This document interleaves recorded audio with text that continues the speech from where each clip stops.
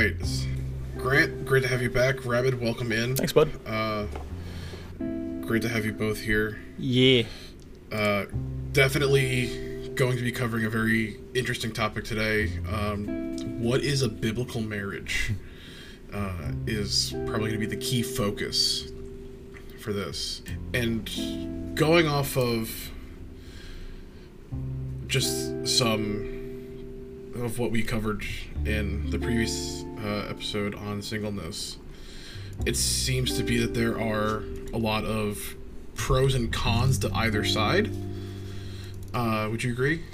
Rabbit, you can take this one. Yeah. No, I mean, yeah, there definitely are pros and cons. Paul breaks it down a lot as far as it's better to not burn with lust, but also for everyone that's going to listen, singleness is also a gift. Mm-hmm. He even goes into saying that it's better for a man not to marry if he can, because there won't be a quote unquote hindrance to your ministry. Now I can also attest for myself that my wife has been a tremendous big part of my ministry, and I couldn't have done half the stuff without her. So yeah, there are definitely key points to both arguments. Yeah, 100%. And that was one thing that kind of went unmentioned in the last episode too, is like, hey, it's okay to desire marriage. Like, I know we talked about that when we covered it, but I don't think it was emphasized enough. And if I could go back and do it all over again, I would have emphasized that point. It's like, it's important to be honest for those of us who do desire marriage, because I watched a clip from Matt Chandler. He's like, what happens when you got a bunch of liars running around? You're like, oh yeah, I'm content. Now where is he? Like, where's my husband? Where's my wife? It gets really messy. So yes. Well, and Proverbs 18 is, he who finds a good wife finds a good thing and obtains favor from the Lord. So exactly. So it's all good, though Paul has other things to say, of course. Yeah, no, 100%. He's like, nah, marriage, never heard of it. There's so much controversy too in how non-Christians also view what the Bible says about marriage, because there are a lot of verses in the Bible and passages that dictate that like a man is to be the head of the woman. So I guess my first question to pose to you guys is, like, what does it mean when the Bible says that the man is supposed to be the head of the woman? I mean, there's a giant aspect to it in which the idea of man and woman becoming husband and wife, the two becoming one flesh, is a representation of Christ in the church. And just as Christ is the groom and we are the bridegroom, and he is the head over us. And so we've entered into this covenant with the Lord when we become his people. And it's the same way that we enter into a covenant when we marry our wives. And it's a beautiful picture. It's God was so intentional when he established the way that he reacts with Israel. We were reading Hosea in Bible study a couple weeks ago, and we see Gomer playing the harlot, and yet God continued to have Hosea stay with her. And then there would be, and it's a relationship that you see kind of fleshed out between the Israelites and God himself. They move away. He allows them to go away. He disciplines. He does all of these things with the purpose of reconciliation, obviously. But the vision that we get in the New Testament with Christ and the church is a perfect representation of what it should look like with man and woman. There should be the problem I think that people run into is that they don't like the word submit. That the wives submit to your husbands. And it says, and husbands, love your wives. So this is not just a overlord, overseer, he comes down with the band hammer. Like, that's not the way that it works. It is such a cohesive, equal unit partnership, and yet the husband gets to be a bit of a covering for his wife. It's a glorious thing. It's not something to be detested.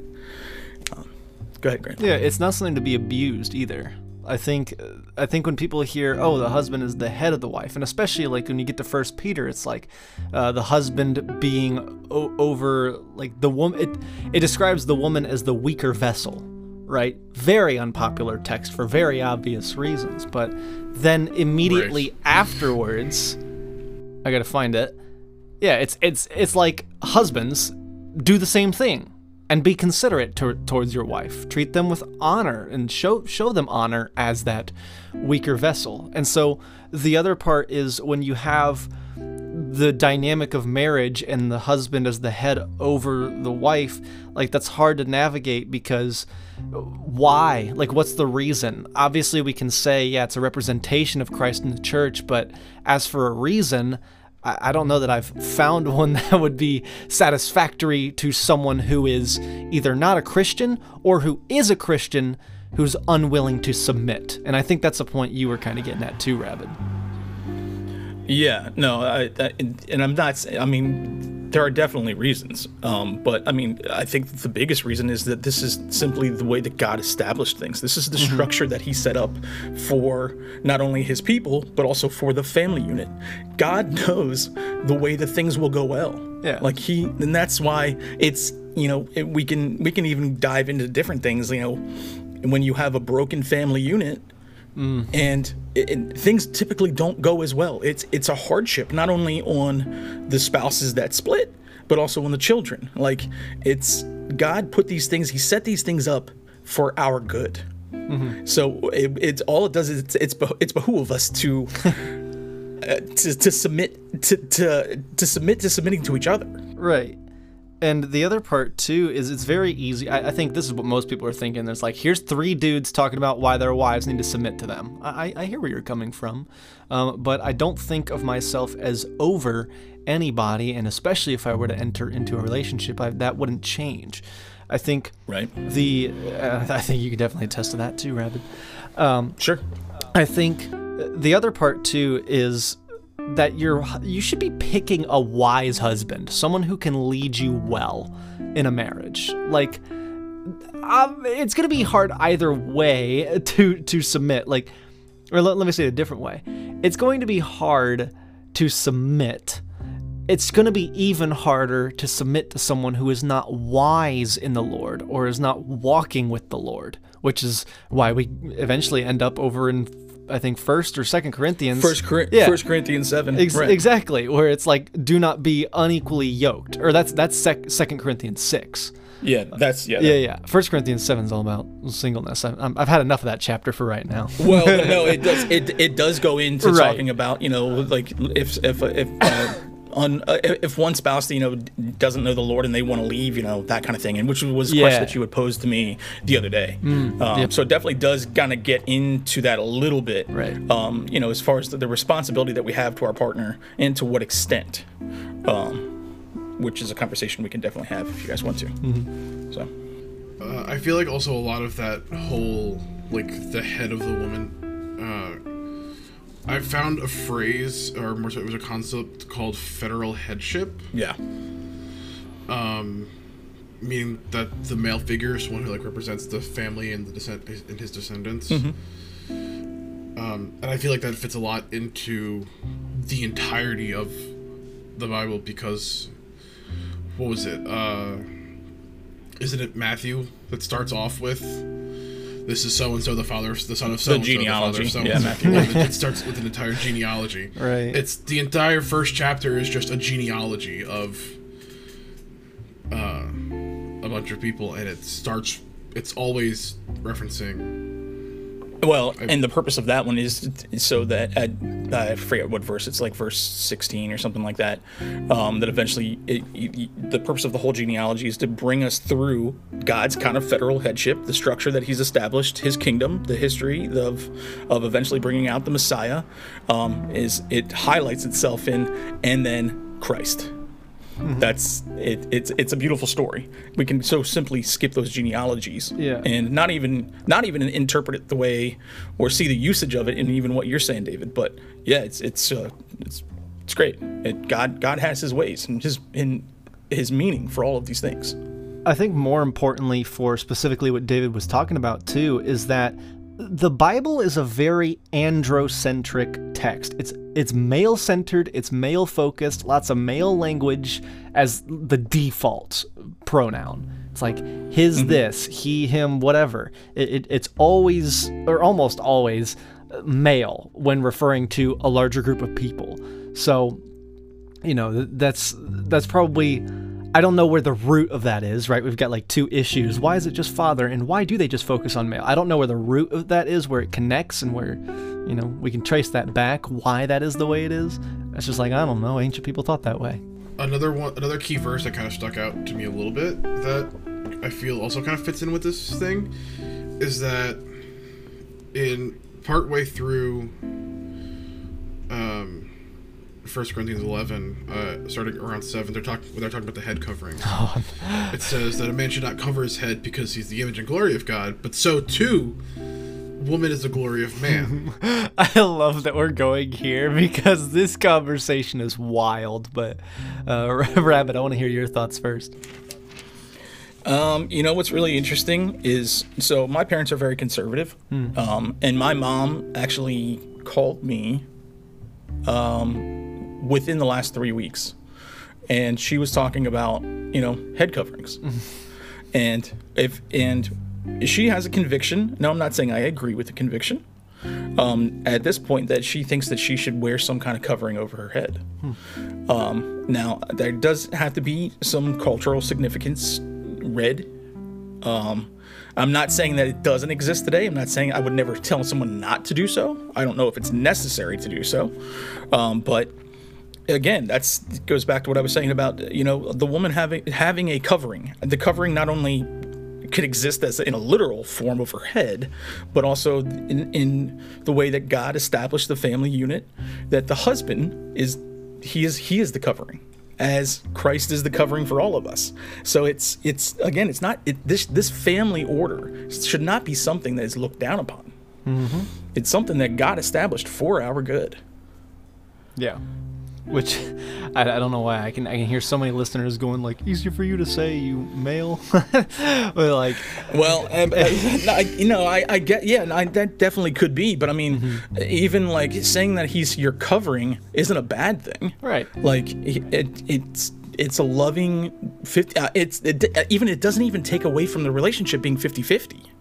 That's not what the Bible is saying. He's not saying, in fact, he says be equally yoked. Now, that might be reading into that verse a little bit, but if anything, they are your, even in Genesis, it says, I'm going to create you a helper. And it's not like a helper as in like, the assistant You're manager. A slave. Right. Yeah. That's not what's being portrayed there. Yeah. So it's companionship. It is. It's 100%.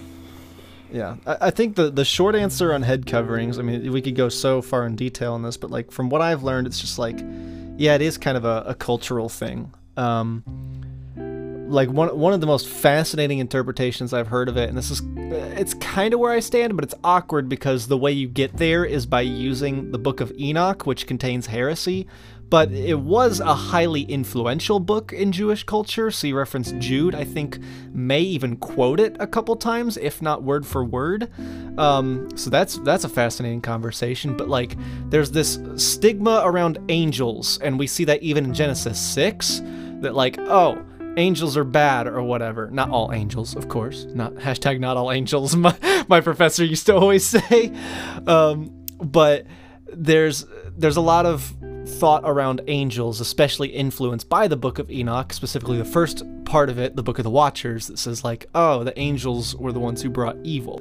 Here we have in 1 Corinthians 11 these women who are prophesying and praying in angelic languages, in tongues.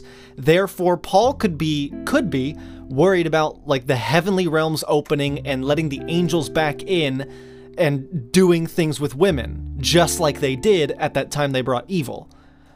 So Paul might be concerned about that dynamic, but long story short, that also might explain why we have the quote in that very weird line, because of the angels. This is just a possible interpretation. I'm not saying it's the for sure interpretation, but it does fascinate me. And it kind of points further towards it being a cultural and situational prescription from Paul. That's like, hey, y'all might be opening the divine barrier, and I don't want you to be unsafe when you do that, so wear a head covering. Another one that I remember seeing was in Proverbs 31:10.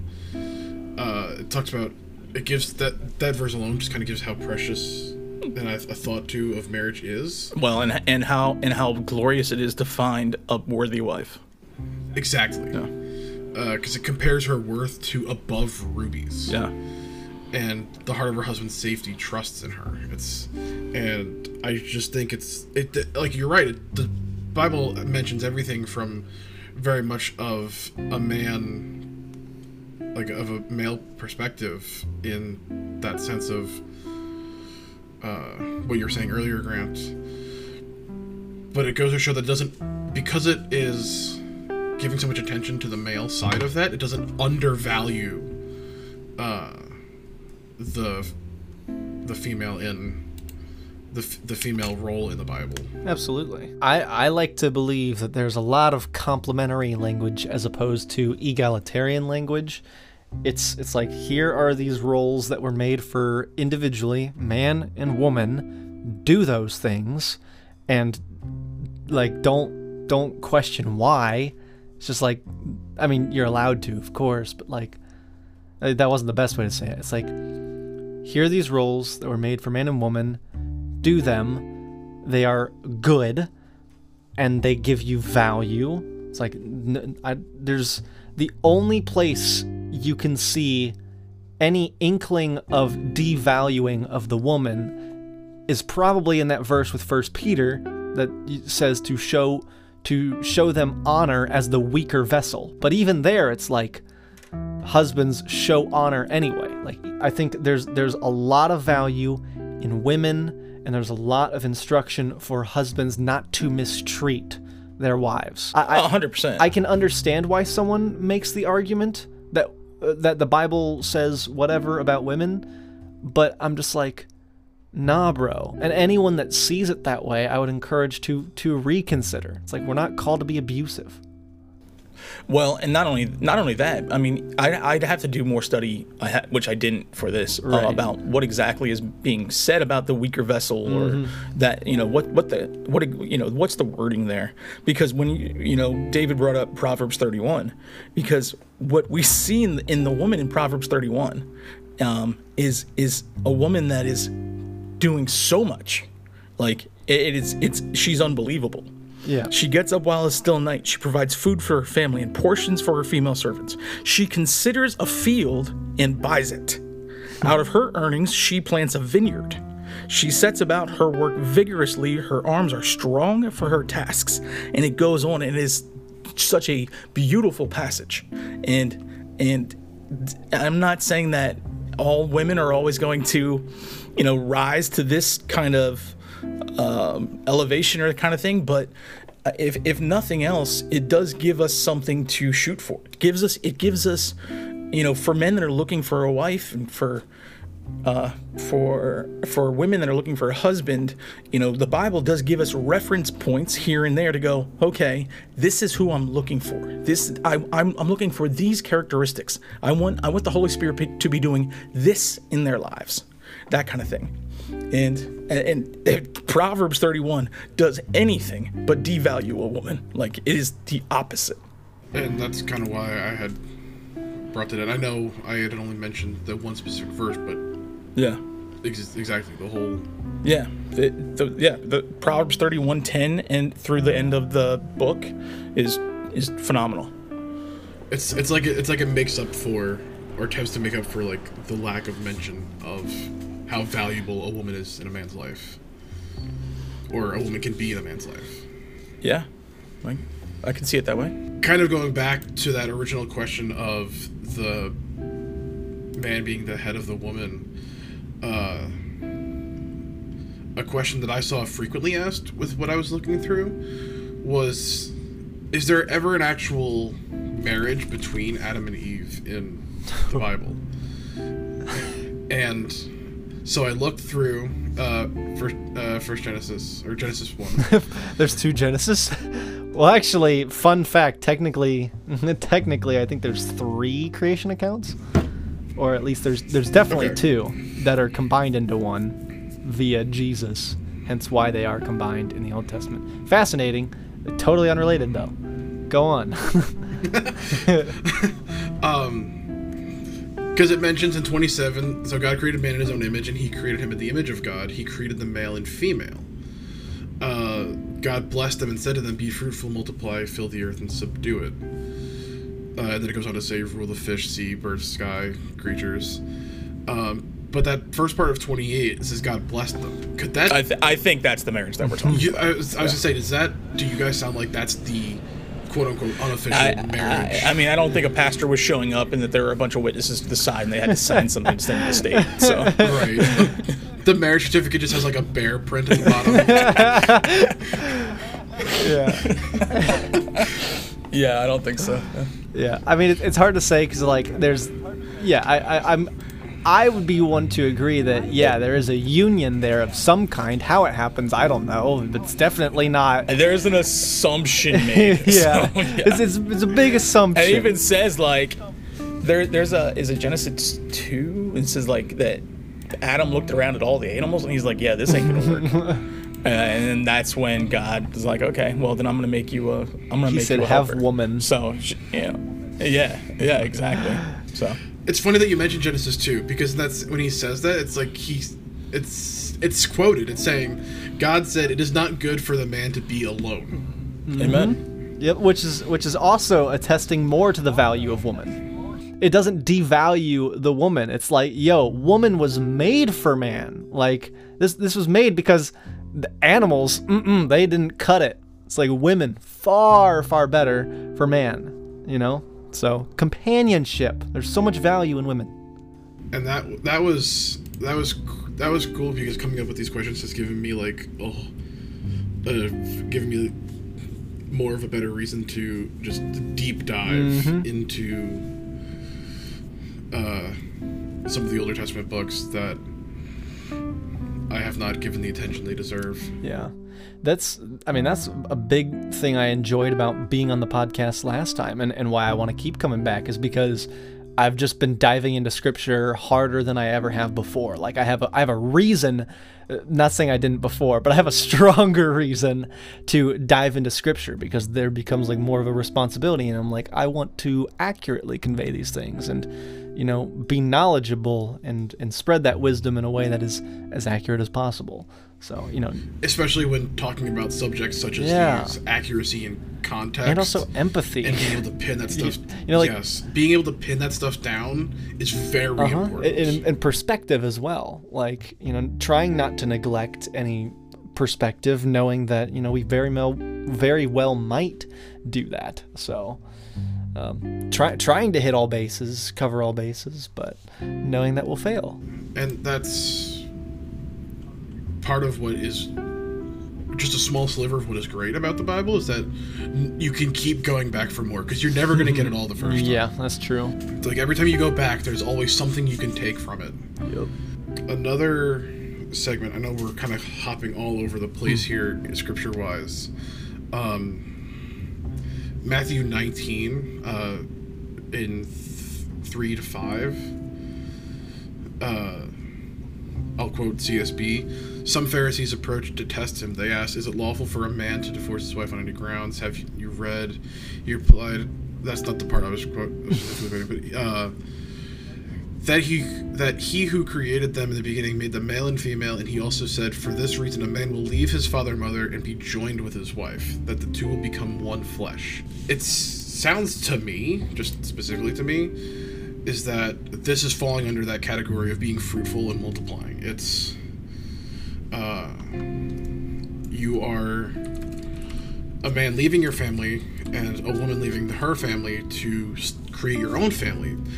And when I say leave, it's not necessarily meaning abandoning, but it's you are taking that step in your own direction, starting what your parents did, kind of following in their footsteps. Which, between that and what I read in Genesis, is it a bad thing if a Christian couple chooses not to have kids? You'd get pushback from different sides. Yeah, for I was gonna sure. say you could come at this from a multitude of angles. Yeah, for a very long time, the Catholic Church actually thought it was wrong for, I'm just gonna say it, for even to use any kind of contraception, and that was somehow limiting what God wanted to do. I don't think that that's the case. I think that God's going to bring about His purpose regardless of what someone is wearing or inserted into their body. So I don't think that it is sinful to not have children, but the Bible also makes it very, very clear that children are a tremendous blessing. Yeah. So I would certainly encourage people, if you have that want and desire, God has that desire for you. But also to the people that can't have children, doesn't make you any less valuable, anything like that. There are also plenty of kids that need adopted. Yeah. So you're not. I know that lots of women desire to be able to bore their own children. And obviously, we even have the example of Sarah. So you're not stuck. And God has maybe a different purpose for you. So Yeah. It's like, this is just how I think about it. It's not, maybe it's not scriptural, but like philosophically, why would God say, yeah, it's sinful if you get married and not have kids and then create something like infertility and just be like, lock you into a position of constant sinning that you can't do anything about? Like, it seems like they're... Well, I mean, the issue would be then that is infertility sinful? And right. it's not. That's what I'm saying. That's what I'm saying. Like, if it was sinful, then why would God intentionally lock you into a lifestyle of constant sinning? You know? Right. It's a result of sin being in the world. Of course. But that's not as much as, weeds that grow. And I hate to use that example because it's a crude example, but it was not the design of God. But it's of no fault of the person that may be infertile. And again, it's just like my philosophical question. Like we don't believe that infertility is a sin. Of course, and I mean the thing that we often skip over about God is that He is so in tune with all of our circumstances individually. Yep. Like we don't have to concern ourselves too much with a God that is just kind of like lofty out there. No, He is intimate with us in exactly where we're at. Yep. He knows all of our struggles. Jesus has literally been in our shoes. He has walked the earth. He's the perfect advocate. And so He identifies with us in all of our struggles, our wants, desires, all those kind of things. He's been in my Nikes. And that includes, to a degree, he has. Yeah.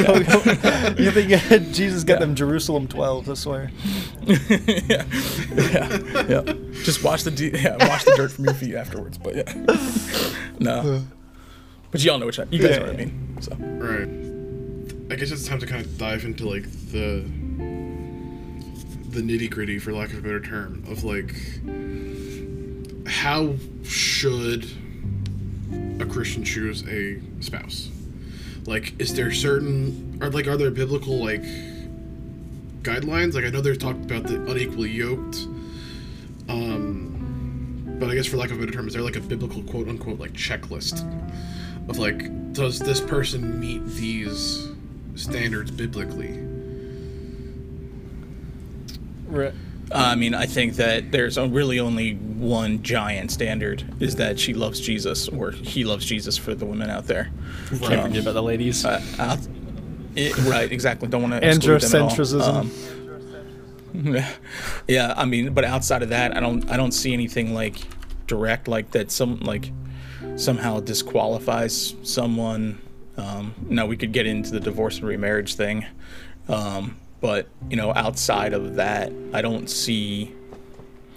really see any like absolute guidelines other than that they love the Lord and that they kind of meet what you were looking for in a spouse. And I think that that's fine for you to have your own kind of, I guess, quote unquote standards and whatnot. And yeah. I think it's okay. Go ahead, finish.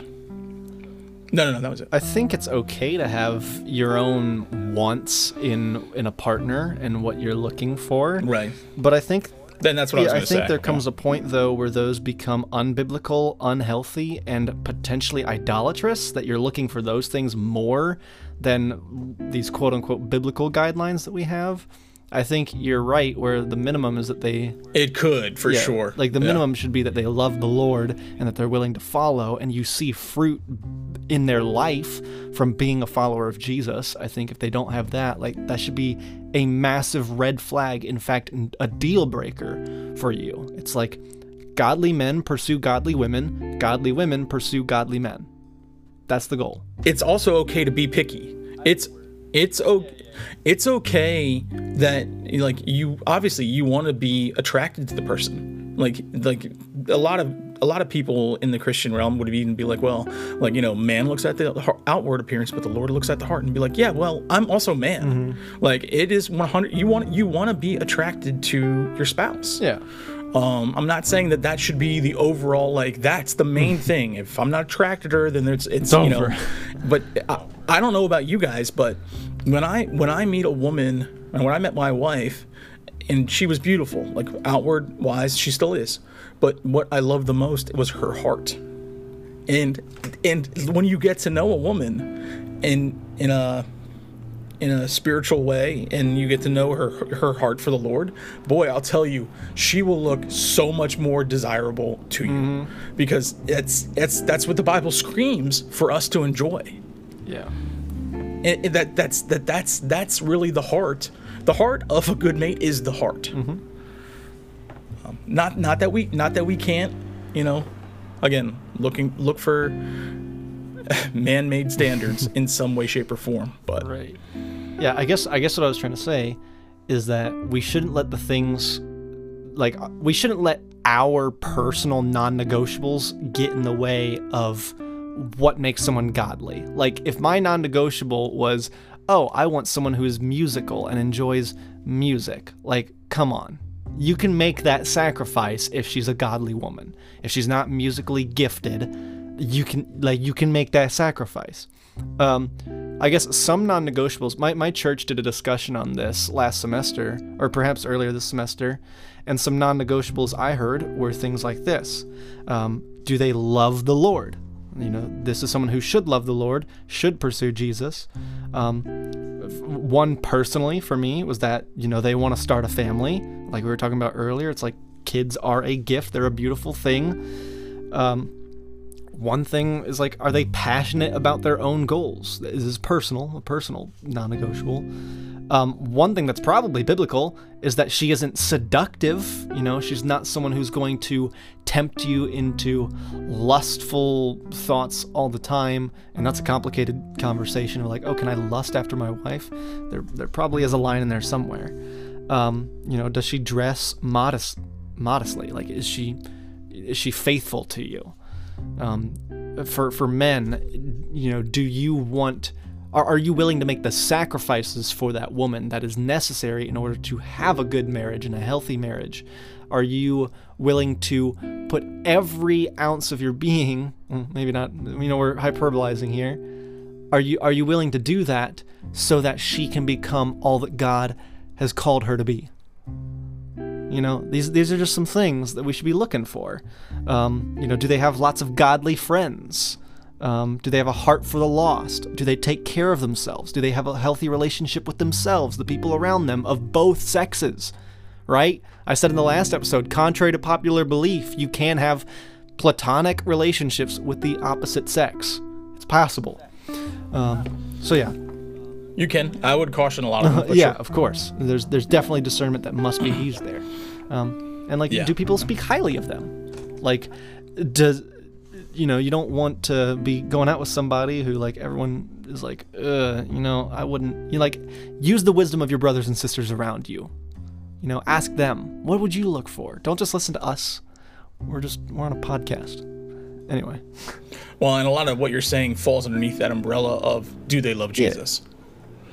Like it's going to be an overflow of the heart that is going to give them a heart for the lost. It's going to, that there is a natural attraction, not like a sexual one from other people, but that people want to be around them. People wanted to be around Jesus. My list more so just became like some fruit that you're looking for. Exactly. And I don't mean that in the innuendo sense. I think we have time for one more question, David. Whatever you want to.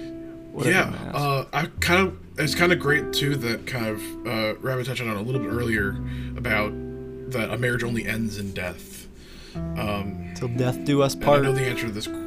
Yes, I know the answer to this question is found in 3 passages: Romans 7, 1 Corinthians, and Matthew 22. But it talks about, will there be marriage in heaven? And Matthew 22, 20 through 30 is like the phrase that I found that just is perfect. It's because it's when Jesus was talking to the Sadducees. Yeah. The Sadducees? I don't know how to pronounce that word. I heard Sadducees? your mic cut out and all I heard was sussies, and I was like, bruh. And Jesus talked to the sussies. The sussy bacchus. Among us. I saw Jesus vent. Or I guess more appropriately, Judas vented.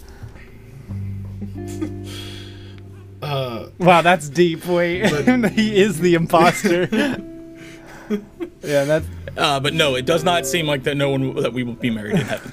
Right, because it goes in the resurrection, then